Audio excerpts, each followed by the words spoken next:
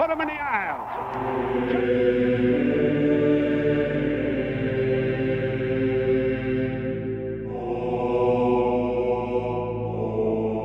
Kellogg gets a shotgun snap. Final play of the game. Ron waiting for the wideouts to get downfield. Launches the throw down toward the goal line. Going up. Ball tipped in the air. Caught. Touchdown. Jordan Westerkamp. Nebraska wins the game on the final play of the contest. Oh, baby.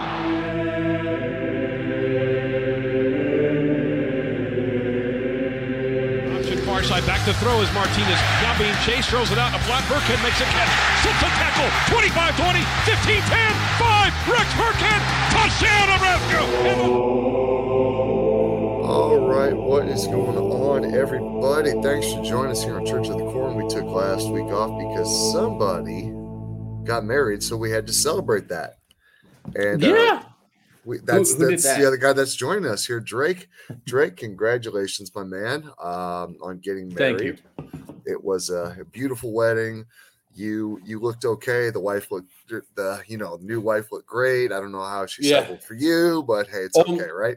Only wife. Let's get that clear. Only wife. That is very true. Very true. Haven't done this once. Once before. I was say, how's it feel being a married man now? Absolutely nothing changes, right? I mean, a few things changed for us.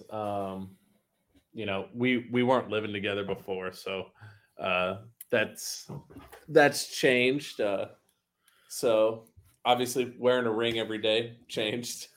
Yeah, weighs a lot more than you thought it would.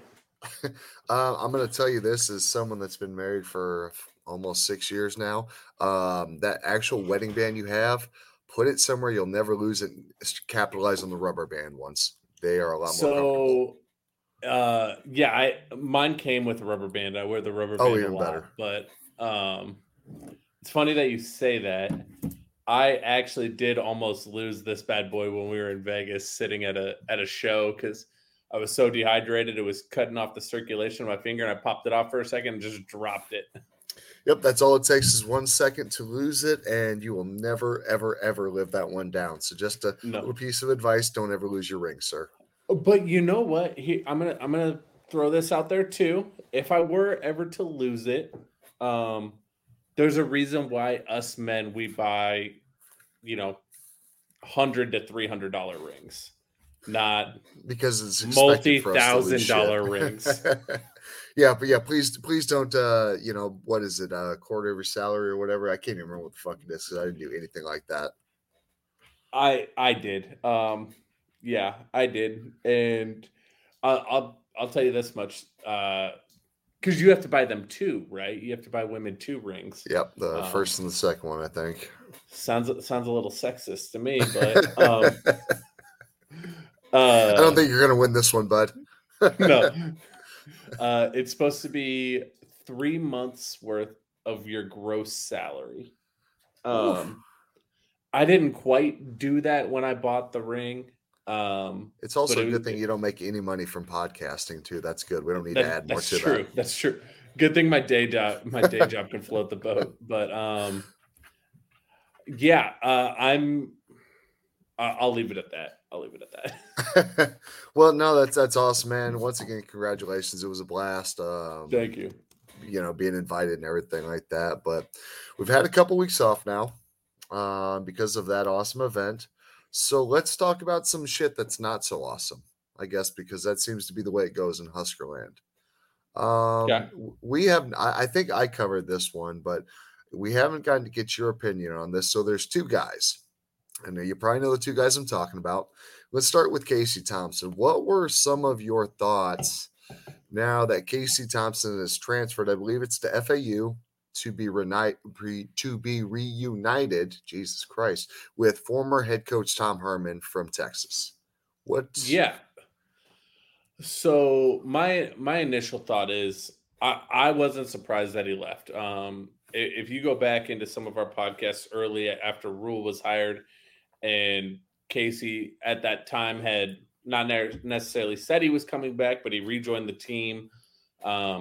I was and then they brought in Jeff Sims. So I don't remember the exact timeline of Casey saying he was back and then Sims coming in. I don't remember which order that came in, But if you go back to some of our podcasts, I was pretty adamant about the fact that I was surprised that he was coming back with them bringing in a guy like Jeff Sims for a variety of reasons.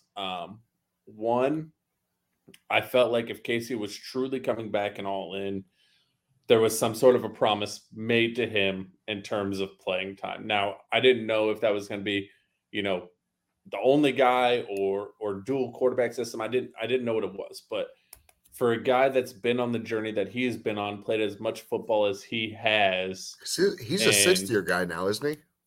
I believe so. But that's what I thought. At the end of the day, he's put so much in at 2 programs now.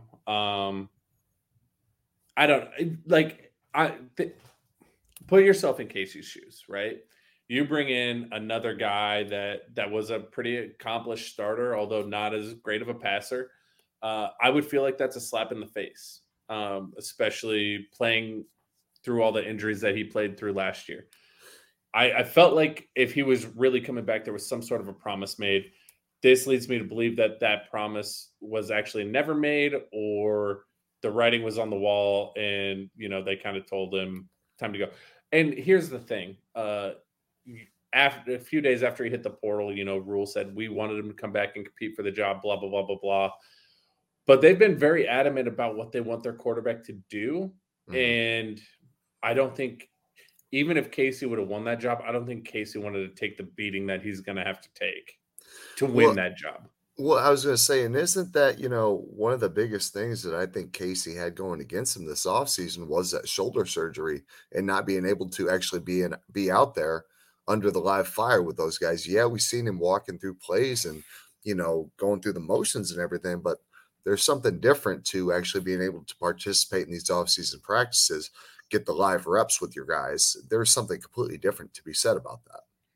Yeah, 100%. And, I also said this, and I still believe this.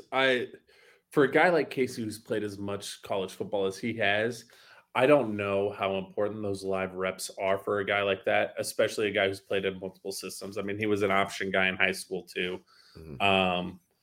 But let me rephrase that. I don't think missing out on those live reps was as much of a detriment to him as people like to think in terms of his ability to execute those plays. The detriment was the coaches not getting to see him run those plays, and they saw Jeff Sims running them. And could I also argue that it's not so much that Casey actually needed the reps to run through them to get the play design down, but more to get on the same page with so many brand new guys coming into the scheme and the system this year? Yeah, for sure. I mean, I think there's something to that, but I also think if he's QB, like if he stays all the way through summer and he's QB1 when they get into fall camp, starters who are starters can mesh really quickly, really well. It's those second and third guys, those substitute wide receivers that need all those extra reps. I feel like Casey probably felt like he was so far behind in terms of what coaches got to see in the spring out of him and Sims. And to be fair, again, the guy's put in a lot of time. He's earned it. He's a graduate transfer. Like, I don't blame him for going somewhere where he's not really going to have to compete for the job. I don't. No, absolutely not. And, he's going down to it's hard to say. I mean, he's still taking a step back in conference, I guess, prestige, going from the Big Ten to, I think it's the Atlantic, or I believe it's the Atlantic down there. But I mean, he's going to put up some really nice numbers under Herman and Charlie Fry down there.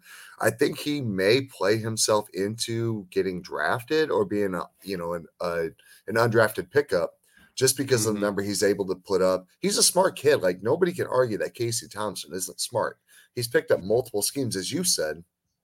I just don't think he's got the measurables that people are looking for to be a top even third. I don't even think he could fit as a third string quarterback in the league, but I think it sets him up very well to go set up a coaching career as his next step. Yeah, I think he's going to be a great coach.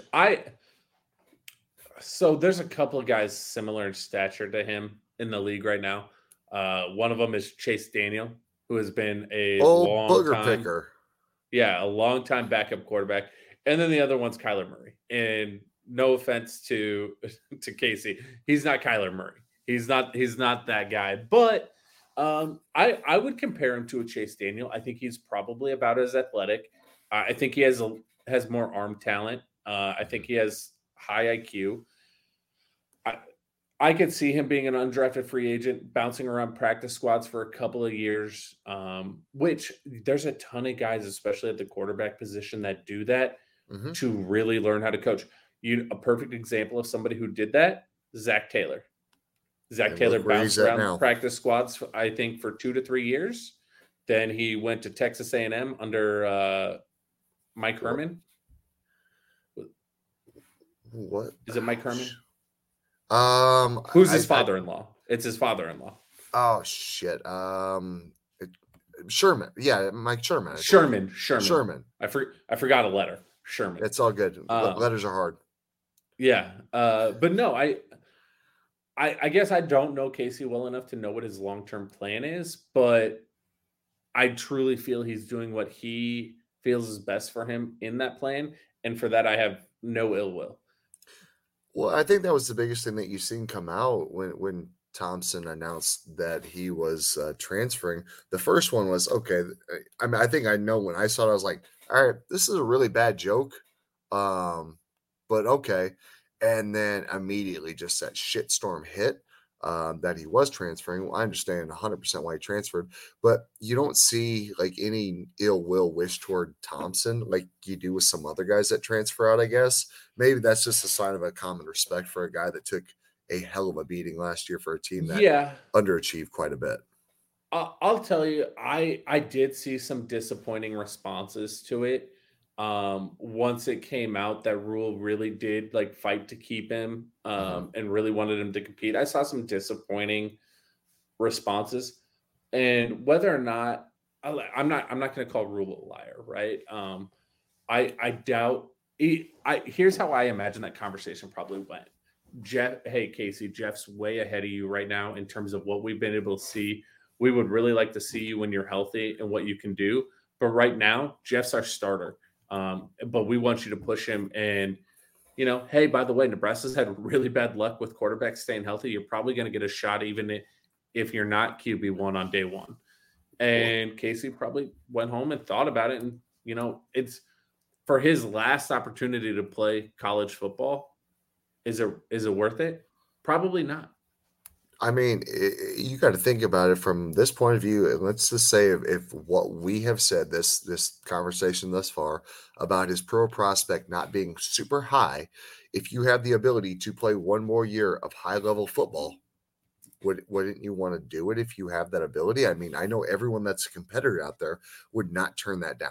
They would 100% take you up on that. I know if you were let's say if you had one more year of basketball, you take it in a heartbeat if you could.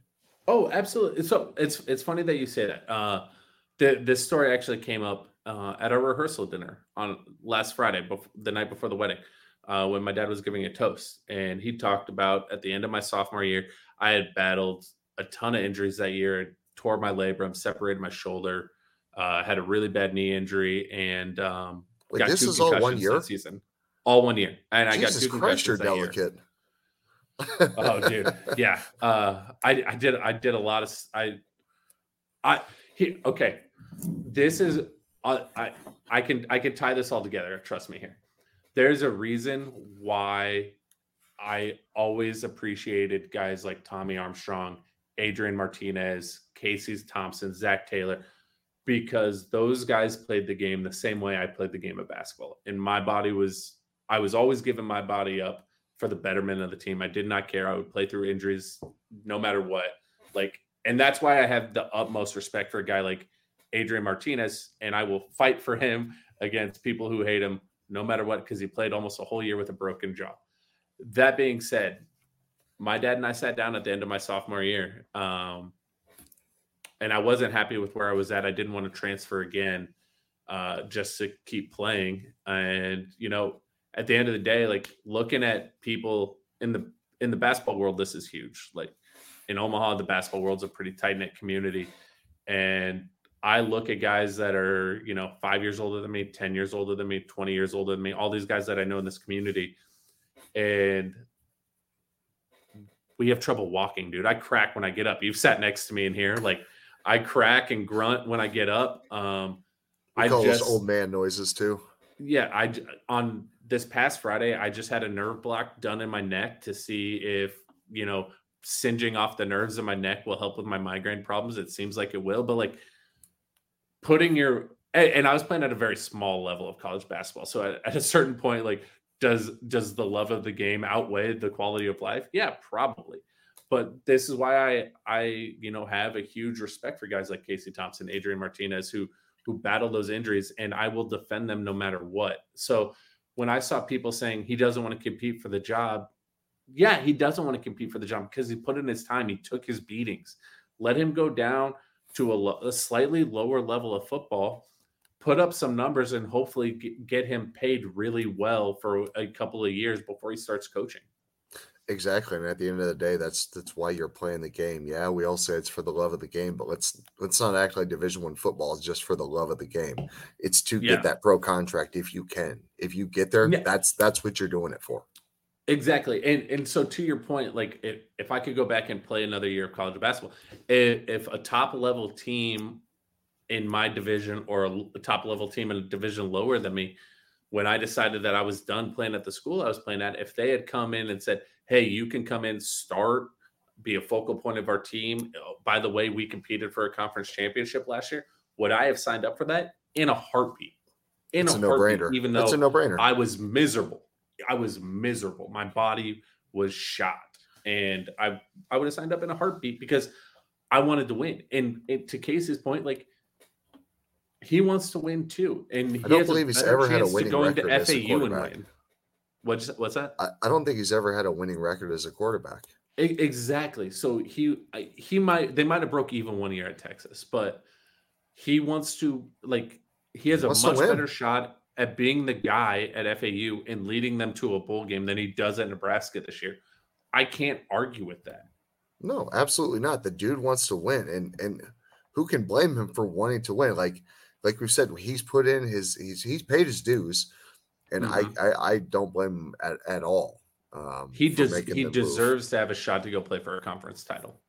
Absolutely, and it doesn't matter what conference it is. If you have a conference title to your name as a quarterback, you always have that. It doesn't matter if it was an AAC or a Big Ten. You still have that. Well, as much as I want to say Nebraska is going to compete for a Big Ten title this year, do I really think they are?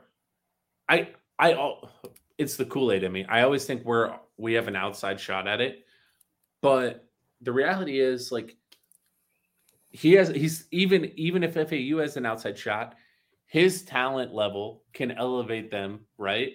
Because of relative talent around them. We know how far behind we really are right now. Yep, and at some of the most important positions, aka both lines. So, so we talked about a dude that paid his dues. Okay, we got Casey out of the way. Let's talk about another big transfer that happened, AJ Allen.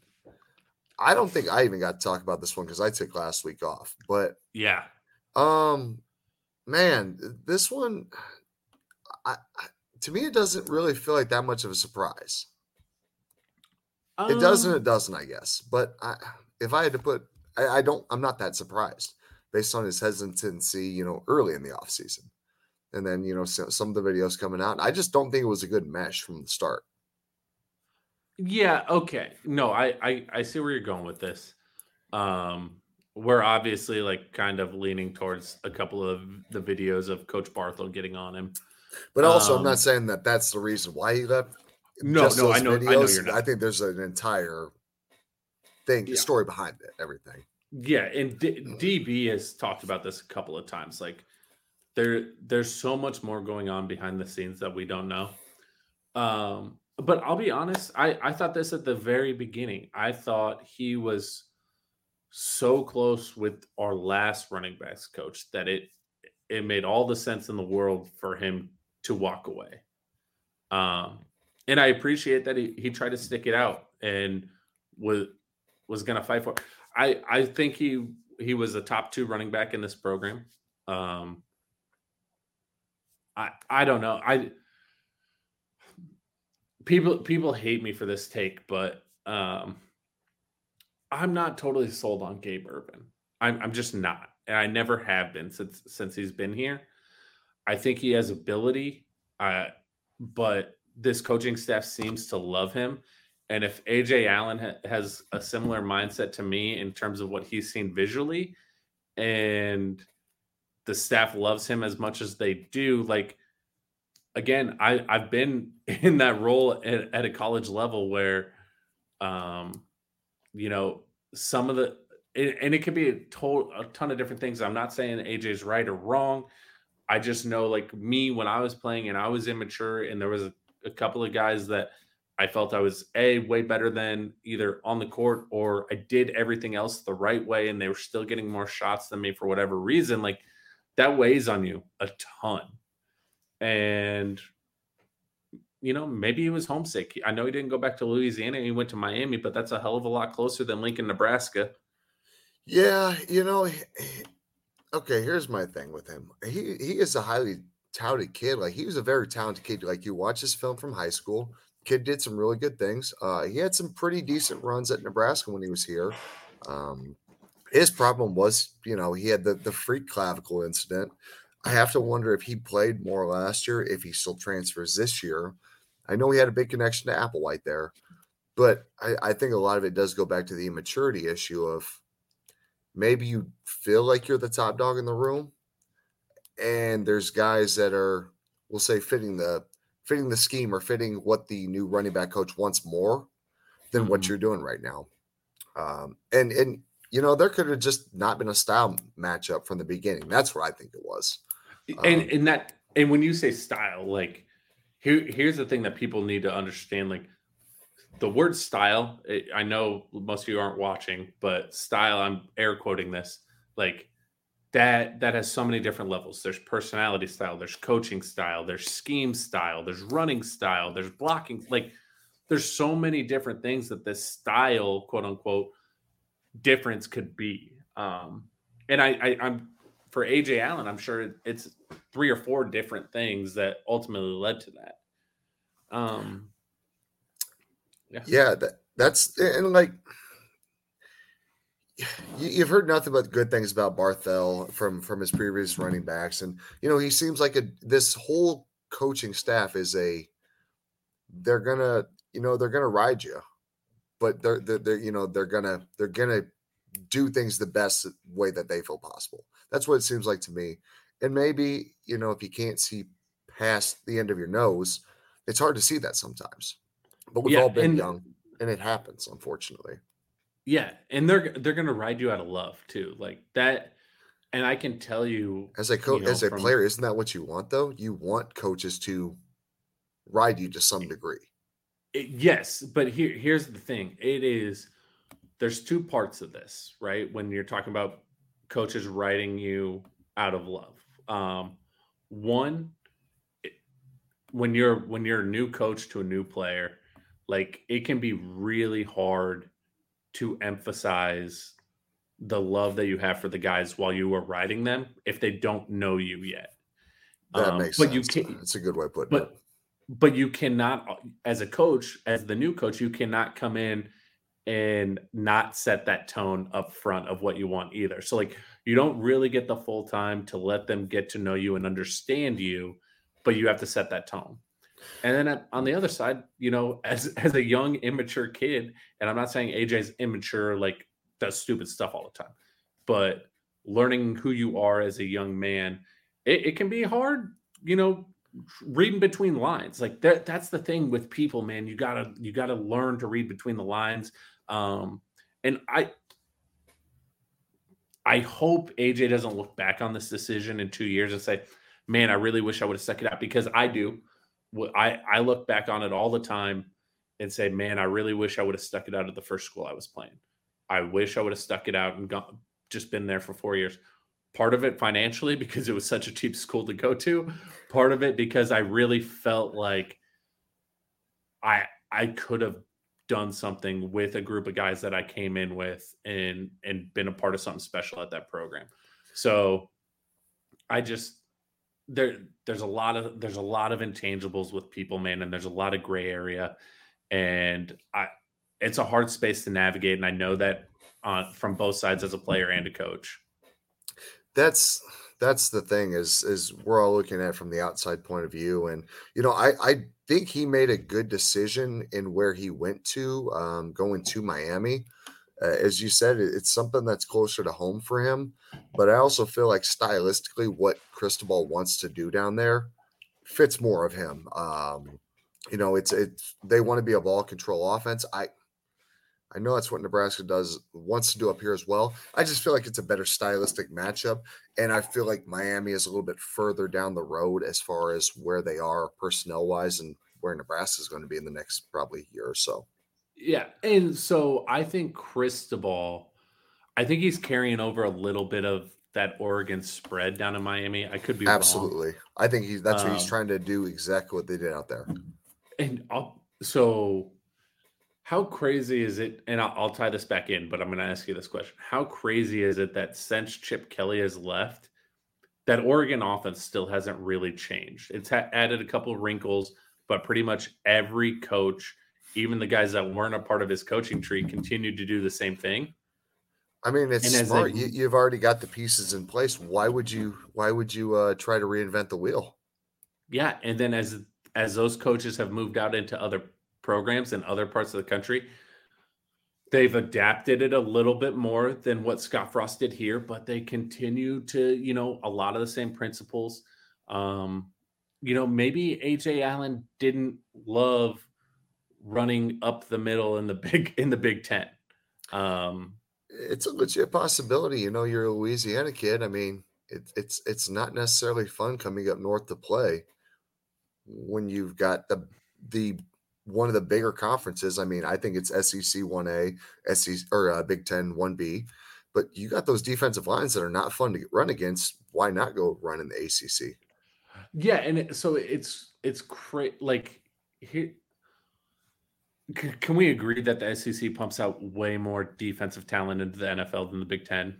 Oh yeah, that's why the SEC is number one. Clearly, is right. I would say on most levels, the Big Ten can compete, but it's on the lines, especially the defensive line. That's the game changer, and it has been since Florida played Ohio State years ago. Yeah, but at the same time, like the style is a little bit like I just don't feel like the running backs in the SEC get pounded quite as hard as they do in the Big Ten.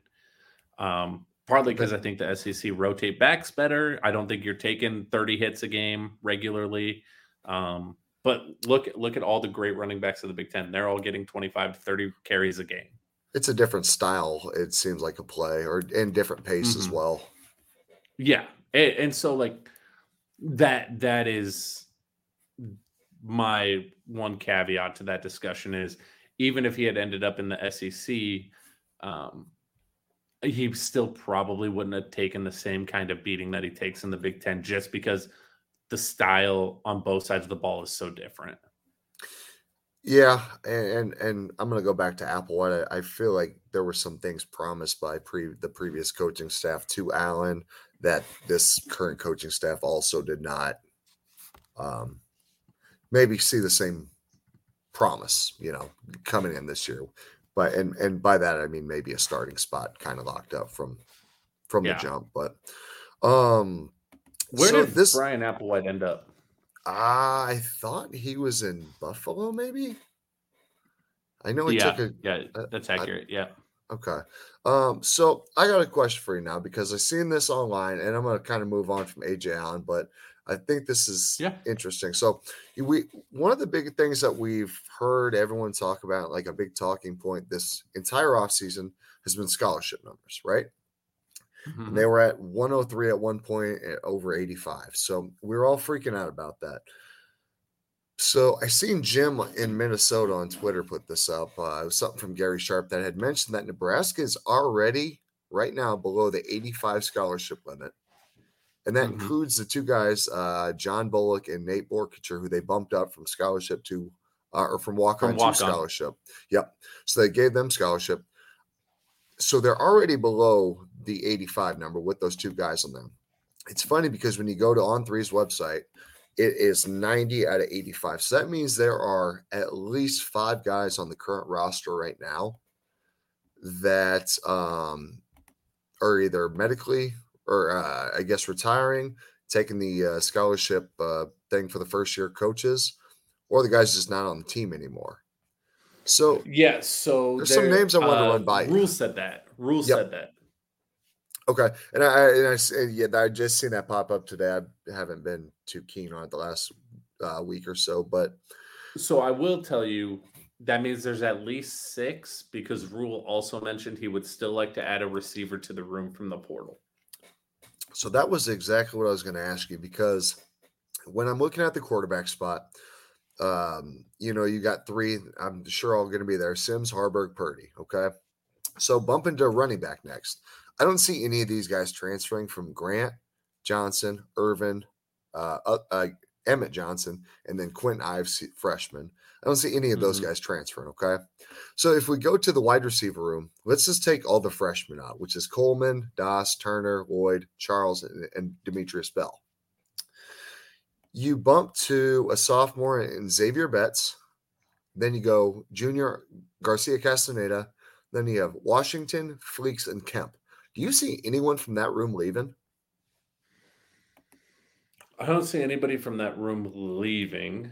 Okay. I don't either at this point, and I don't feel like there's anyone you can really force out at this point either. Okay, let me back up.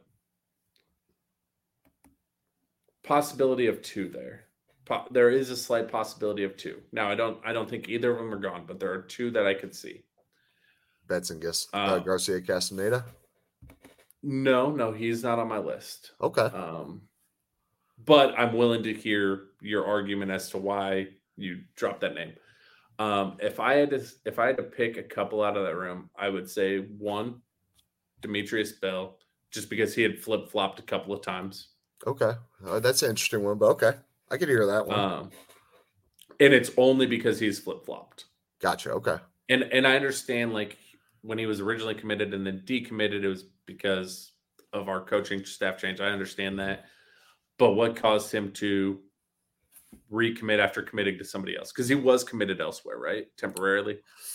Bell, I'm not sure. I thought Bell was always a prospect out there for anybody to get, but I could be wrong on that. Maybe I'm thinking of Lenhard.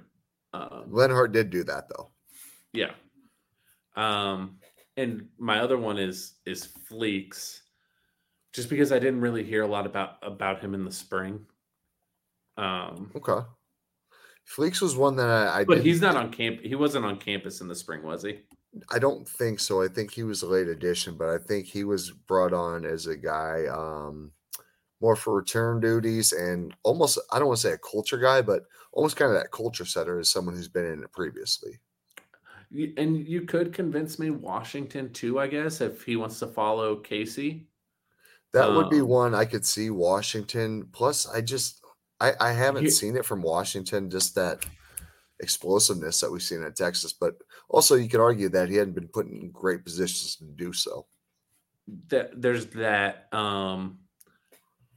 But I think it would have to be a guy like Fleeks or Fleeks. Because I believe Fleeks also graduated in the spring, so he gets that extra transfer. He gets a grad transfer. Grad transfer rule. Because Garcia Castaneda, if he transferred, he'd have to sit out because he transferred here. Yep, he transferred once already. Washington transferred in from Texas, but I think he's a sixth-year guy. Yeah, so I think he has an extra one, but I don't think it's the receiver room. I don't either at this point. So let's bump to tight end. You've got Fedoni, Gilbert, Borkature. I don't see any of those guys going. But then you go to your redshirt freshman. Yep. And he's actually in the redshirt freshman. So you got Androff, Applegate, and then Bonner, and then Ismail Smith Flores as your freshman. Maybe Androff or Applegate would be my only two that I could see leaving. Applegate, I believe, was a flip from the defensive side of the ball to the offensive side of the ball too. Yeah. But once again, it's not tight end room for me that I see leaving. Who was the tight end that flipped to defense in the spring? That is Rollins, AJ Rollins, actually. And is he still listed on the defensive side? He is, and actually at one point, I believe Rule said he was leading the team in sacks at one point this offseason. Yeah. So yep, we talked he's about not that. one. I don't on the offensive line. I don't see anyone leaving there. I think the guys you got are what you got there. Which that freshman class is something I'm actually very excited about, especially with Gatula and Sledge. Mm-hmm. I think we're going to see Gatula more this year than we may be expecting to. Physically, he looks like a dude right now. Yeah, there's a couple of guys on the defensive side too that are freshmen that I think we're going to see a lot of. Yeah, well, going to that line, you got Vincent Carroll Jackson, Riley Van Poppel, Lenhart, Lefotu, Prince Will Uman-Mielen. So those are all your freshmen. Don't see any of them going. Brody Tagovailoa, you heard a little bit about him. Not a ton, but a little bit. Do you see anyone leaving? Here's where I see movement. You got Raquan Buckley. You got Gunderson, Elijah Judy, Kai Wallen, and AJ Rollins. I could see 2 out of those 5 leaving right there. Yeah, and if I had to pick 2, it would be Kai and Gunderson. See, I was going to say Buckley and Gunderson. Buckley and Kai, yeah. I'd say either one of them. And I think Wallen will stick around. I think they're going to move him around a little bit more, but I think Wallen will stick around. Rollins is a guy that I think they found a spot for. How about this name, Nash Hutmacher, and then this is one we didn't hear about, but Ty Robinson. I think Robinson's safe. I know he had a shoulder surgery, but would you be surprised to see Hutmacher move? What year's Hutmacher? Hutmacher is a junior this year. He's one I could see moving. I could see 3 guys in that defensive line room leaving.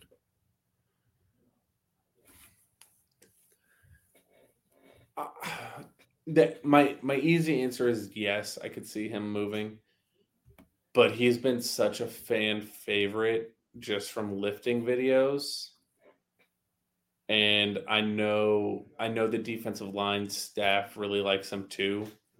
But yeah, I mean, if they could get lateral mobility out of him, he'd be good. He could do something. I was going to say he's suffering from that problem of over bulking under Nebraska. Same problem that we said Ty Robinson was suffering from. Yeah, when you get up to 330, it's hard to move fluidly. Yeah. Man.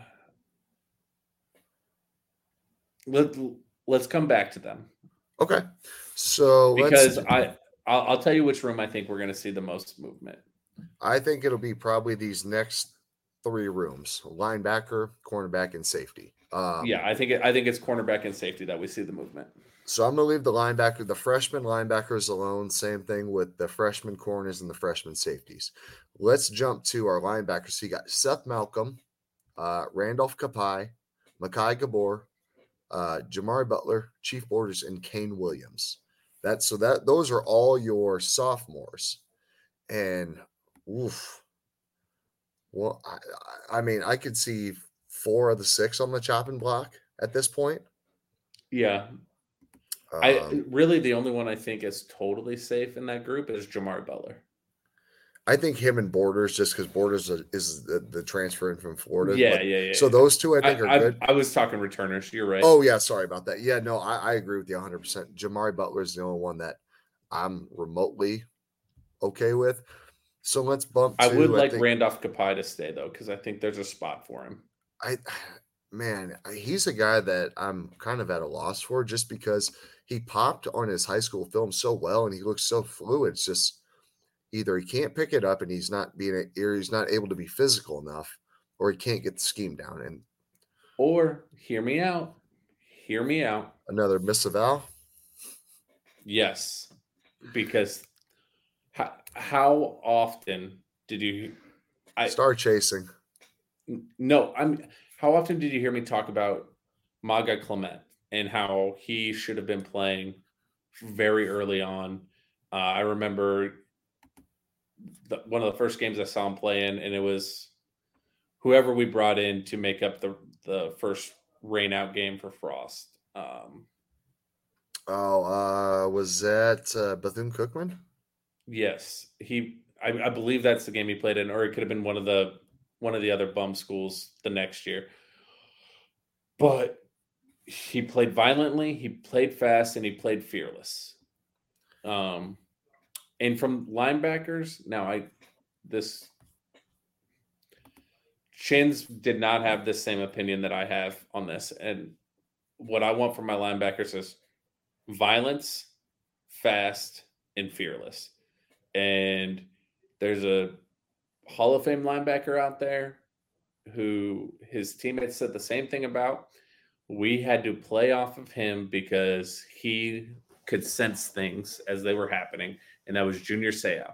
Junior Seau almost went rogue all the time, and I don't think Maga Clements was going rogue, but I think he was playing the game with a feel. And I don't think nothing against Chins. I just think Chins thought that was too big of a liability. Yeah, but I mean, you could make the argument that a guy like JoJo Domann played outside the scheme a little bit more than one would be comfortable with. He just happened to make plays and had the, I don't know if the experience is the correct term, but he had more clout to be able to do so than Maga Clements did, unfortunately. You heard me bitch about that many a time. Yeah, I don't know if JoJo really played outside of the scheme. I think they created a scheme for JoJo. I really do.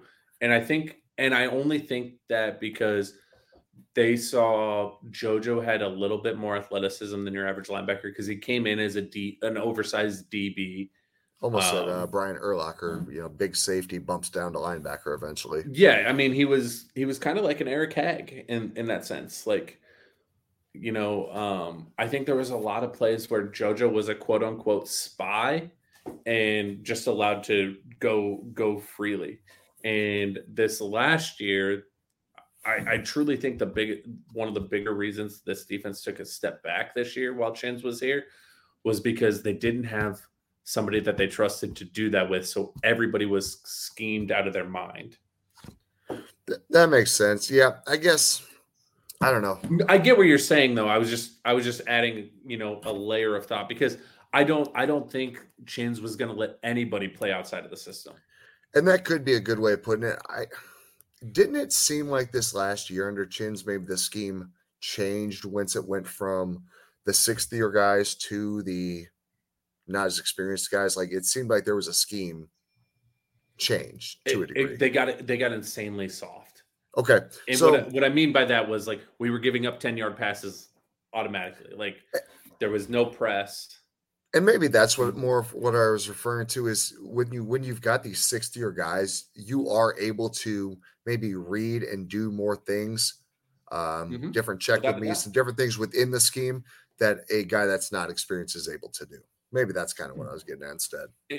You could sell me that some of those 6-year guys at times, whether or not they were allowed to, they just kind of made their own decision on the field.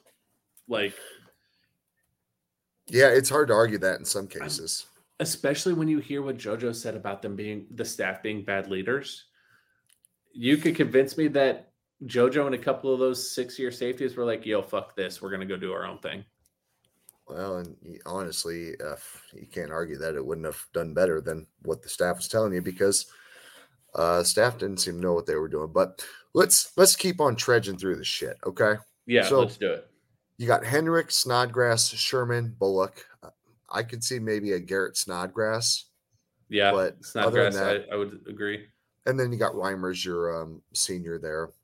We'll go corners.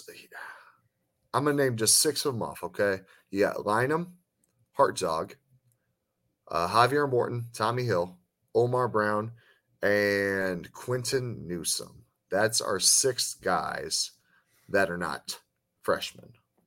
I'm going to say Lynham and either, not both, but either Omar Brown or Tommy Hill.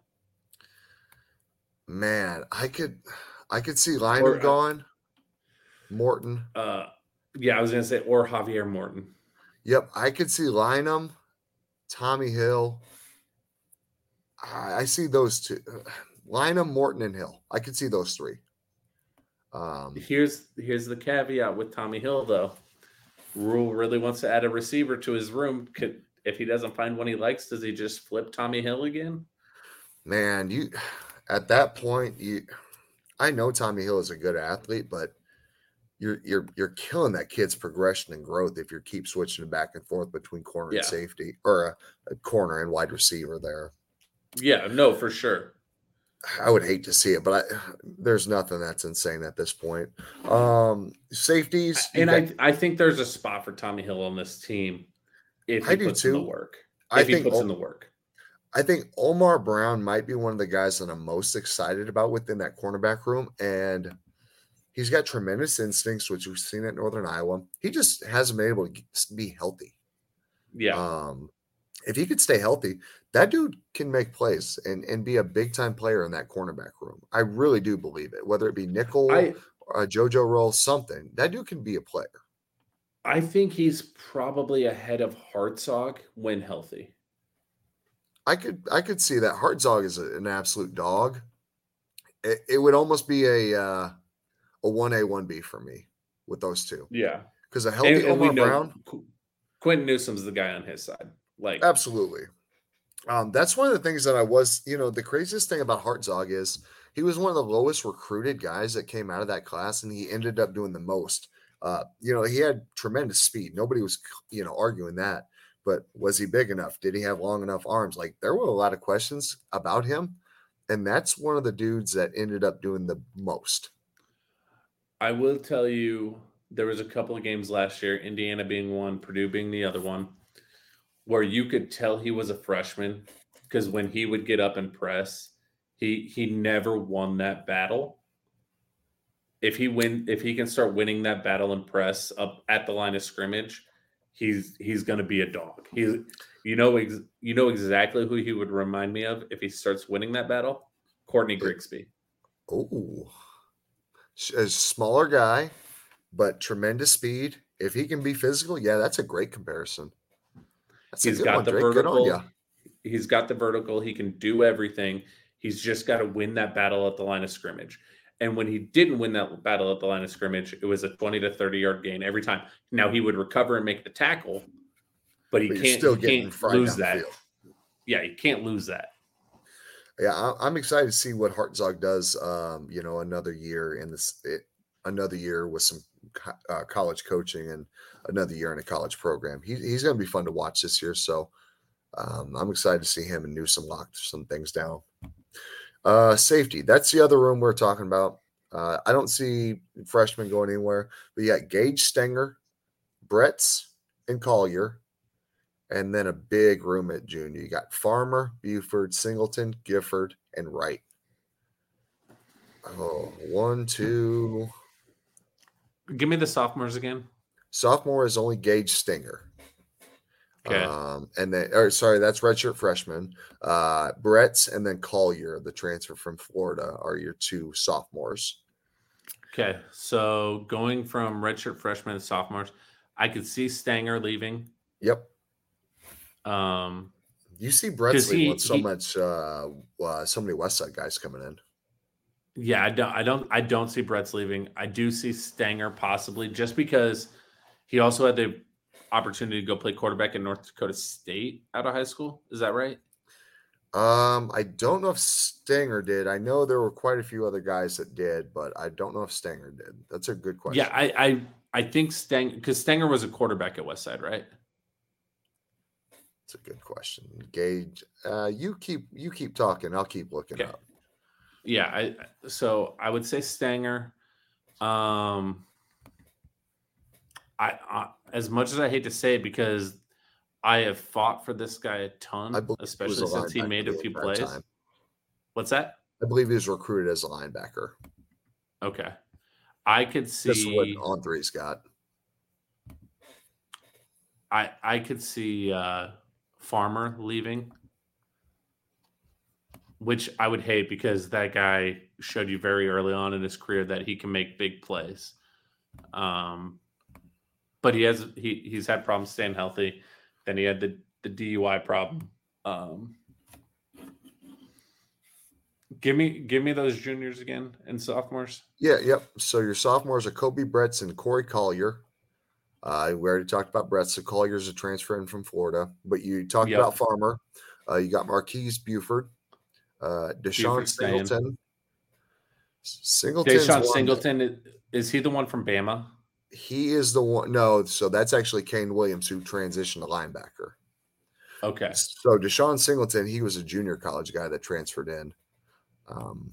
I could see And Singleton that doesn't count against him. I could see Singleton bouncing. Yep. Then you got Isaac Gifford and Javen Wright. I could see Buddha leaving just because. I could see Buddha taking a medical retirement. I think he wants to play, though. Depends how bad those blood clots are, though. Yeah, I would. If he's healthy enough to play, I would not be surprised if this staff tries to move him to linebacker, though. Oh, yeah, I think he'd be a tremendous kind of safety linebacker slash. I feel like he's for this defense a good hybrid. Yes. Yeah. He'd be a good hybrid in this 3-3-5 defense. But yeah, I mean, sure. you got a lot of names there that I feel like you're gonna see some. I mean, it's just interesting who at this point. Run through the specialists real quick too. Yeah, specialists. So you've got Alvano as your freshman, but then you got Bleak Road, Bushini, and then long snapper Marco Ortiz, who is a senior who transferred in. Yes. So is it crazy to say I could see Bleak Road leaving? I don't think it's crazy to say anything at this point, but I think if Bleak Road leaves, you're really feeling kind of. I guess it depends how much Alvano's pushing him too. Alvano's got a leg. There is multiple people have talked about him having an NFL leg at the age of 18. So we heard that around state championship time. That's all everyone kept talking about. Yeah, I can see Bleak Road leaving, and mainly just because the staff didn't. And I know I've put a lot into like how much the last staff missed on some of these simple things, but like there was a couple of times where they trotted somebody else out for a field goal that was a little bit longer instead of Bleak Road. Here's my thing, and somebody's going to come in with some obscure stat on Twitter later this week to tell me why I'm wrong. But I feel like kickers are the same thing as quarterback. If you have more than one, you have none. Now, there's a difference between depth and having an extra point specialist and then a field goal specialist, right? Or a kickoff specialist, yeah. And so I you can have a kickoff specialist. Nebraska did that for years. In fact, I specifically remember there was a point in time where Alex Henry didn't kick off, but he kicked field goals. Yep, Eddie Kunelich, I believe, was the extra or the kickoff specialist. Yeah, don't forget he put that ball out of bounds on the Texas 1 second play. He's the one who kicked it out of bounds and gave them the extra yardage. Son of a bitch. That's just. Guess I hate kickers again. That's something that came up in conversation with somebody the other day. Actually, people tend to forget that part of it. People don't forget. If we don't kick it out of bounds, that 1 second doesn't happen. Anyways, I don't like where this conversation just went, Drake. I think Bleak Road is probably. There's a good shot in my eyes that Bleak Road's gone. Actually, after we kind of talk about it, it does make more sense with Alvano being on scholarship, and I guess maybe letting it play out. It just depends on how long, because I don't know when the next window opens up for transfers. I believe it'd be later this summer. But yeah, and it wouldn't surprise me if the long snapper leaves. You're just trying to kick everyone out of here, aren't you, Drake? No, I just look. Anybody listening to this who was a long snapper at one point in your life, I understand the importance of long snappers. I also feel like that's a wasted scholarship. That's fair. I mean, That's pretty fair at this point. Yeah. If you cannot find a guy on your 150-man roster that can long snap, you have different problems to deal with. To be fair, we couldn't find a guy to snap the ball at center for a couple of years, so yeah, and now he's playing in the NFL. So fucking crazy how that shit works, isn't it? Well, Drake, there's one thing, and we'll probably cut this in here in a minute, but there's one thing I wanted to bring up with you. It's about recruiting. It's about a little bit later this summer. Rule mentioned their big recruiting weekend to be the 23rd to the 25th. Okay. I heard a little rumor, a little birdie told me that there is a possibility of a big-time quarterback being part of that weekend. Have you heard anything about this? I have heard that there are talks of said quarterback ending up on campus for an official visit at some point this summer. So I have not heard any specific dates tied to it, but it would not surprise me. So I haven't heard a specific date tied, but it just leads me to believe that every time that Nebraska has done a big recruiting weekend, this prospect has been there. So it just kind of makes except for the spring game. Except for the spring game, but wasn't that a late cancellation? Yeah, because he was out working with his new quarterback coach. That's what I thought, because he was supposed to come to the spring game when they had Brandon Baker and some of the other highly recruited prospects. Nate Frazier, I believe, as well. No, Frazier wasn't there, but he was supposed to come that weekend and then canceled pretty late in the process there. It would just make me think that there's a lot of smoke to that weekend being the weekend that they are discussing. I believe the weekend before was another big one, but that's the one that they're trying to amp up for right now. All right, call your shot. Is he in or not?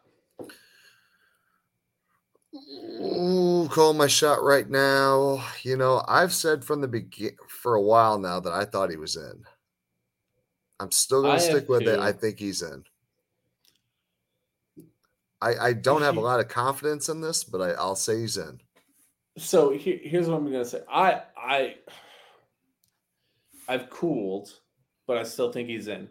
What I will tell you is there's been a couple of times this offseason where chatter around him committing to one of the other two programs has gotten really big and seemed really legitimate, like really hot, and seemed really legitimate, and then it never happened. Yeah. And what I will tell you, I think the longer it takes, the better shot Nebraska has. That's where I'm at too. If he hasn't already committed to Georgia, and I've heard some things put out there, Georgia's offering him $8 million, $9 million to sign. USC. I understand the allure of wanting to play for USC and Georgia. It's understandable why he'd want to go there. Look at what Lincoln Riley's done with quarterbacks. Look what he's done with Caleb Williams lately. And then look at what Georgia. Georgia's a fucking machine. It's completely understandable why he wants to go, or where he could want to go. Look who USC hired as their quarterbacks coach too. Yep. Now, not that Lincoln Riley hasn't been great in his own, but how many guys can say, "Oh, by the way, when I was at Texas Tech, I brought in Kyler Murray. I brought in Baker Mayfield. I brought in Kyler Murray to the league when I was with Arizona." Yeah, you've got. And he was a hell of a quarterback himself when he played. The dude knows quarterback play. If you want to get to the league, it's a great place to go. So I do think he's in a good amount of time in New England too, learning from Brady. Yeah, that's if you want a quarterback coach led by a head coach that knows quarterback play, that's kind of the ideal spot. But you've got you've got Nelson in front of him. And that's a tough guy to, unseat, who is also a 5-star prospect. Yeah. So let me ask you this.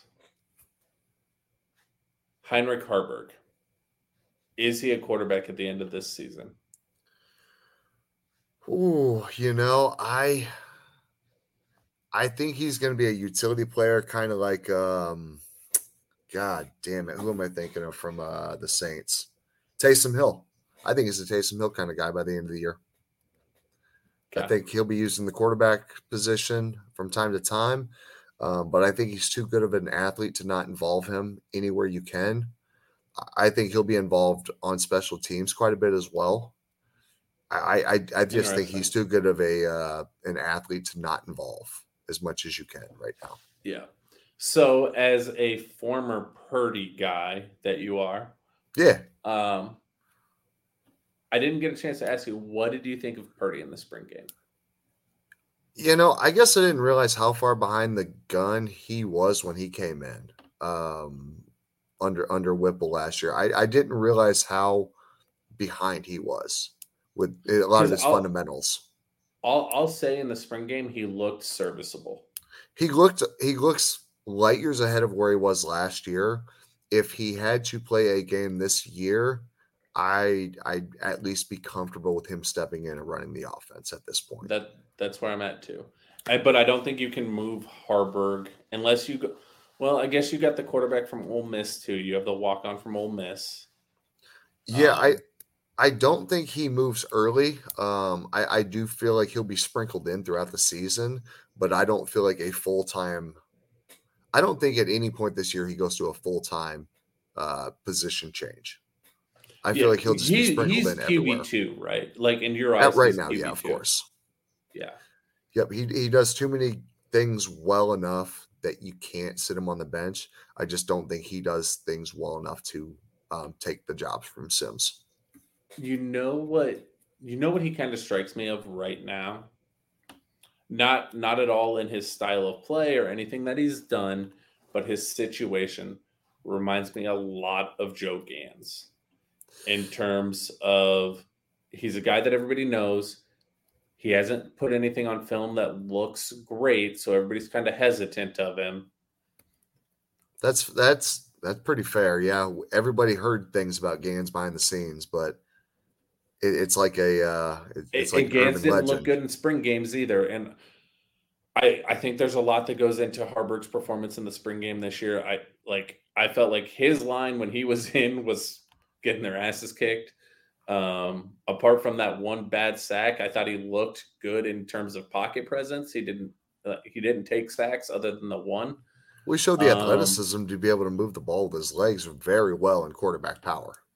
Yeah, no, oh, for sure.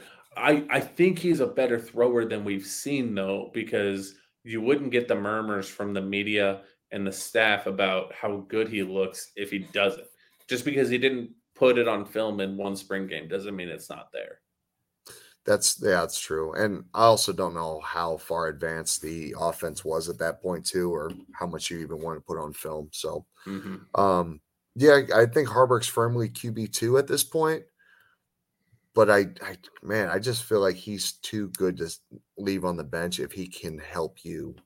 Almost like Chris Leak and Tim Tebow to some degree. I was just going to say, I would like to see some Tebow packages for him. Yeah, if you can get him involved in that, and you know, good teams don't have to trick you when they're playing you to beat you. But as a team that's learning how to win, you need to use everything at your disposal to do whatever you can that's going to give you an upper hand. And I think utilizing Harburg in different spots will do that. Yeah, for sure. So, well, Drake, do we got anything else tonight? No. One thing I'm putting this back on your radar. We've got to figure out a time to do it. Whether we do it with another podcast or bring on some fans, we have to set up a podcast to do our top 5 what ifs for Nebraska football over the last 30 years. We'll definitely figure that one out because I think that'll be a really fun one to do kind of a roundtable discussion on. Just now that we kind of got our schedules a little bit more clean, it'll be a lot easier to do so. So we'll get that figured out in the next couple of weeks, but I think that'll be a fun one to do. Yeah, for sure. That'll be a good one. Awesome. Well, Drake, I'm going to let you get going. I'm going to let you go hang out with the wife. I'm going to go do the same. Everybody, thanks for joining us here on Church of the Corn. It was a blast to get back to doing what we love on Sundays. So we hope you guys enjoy this on Monday, and we'll talk to everybody later. Members of the congregation, let's raise our Kool-Aid filled glasses and drink to all the things that were, are and forever will be Nebraska Cornhuskers. Go Big Red. A Hurrdat Sports Network production.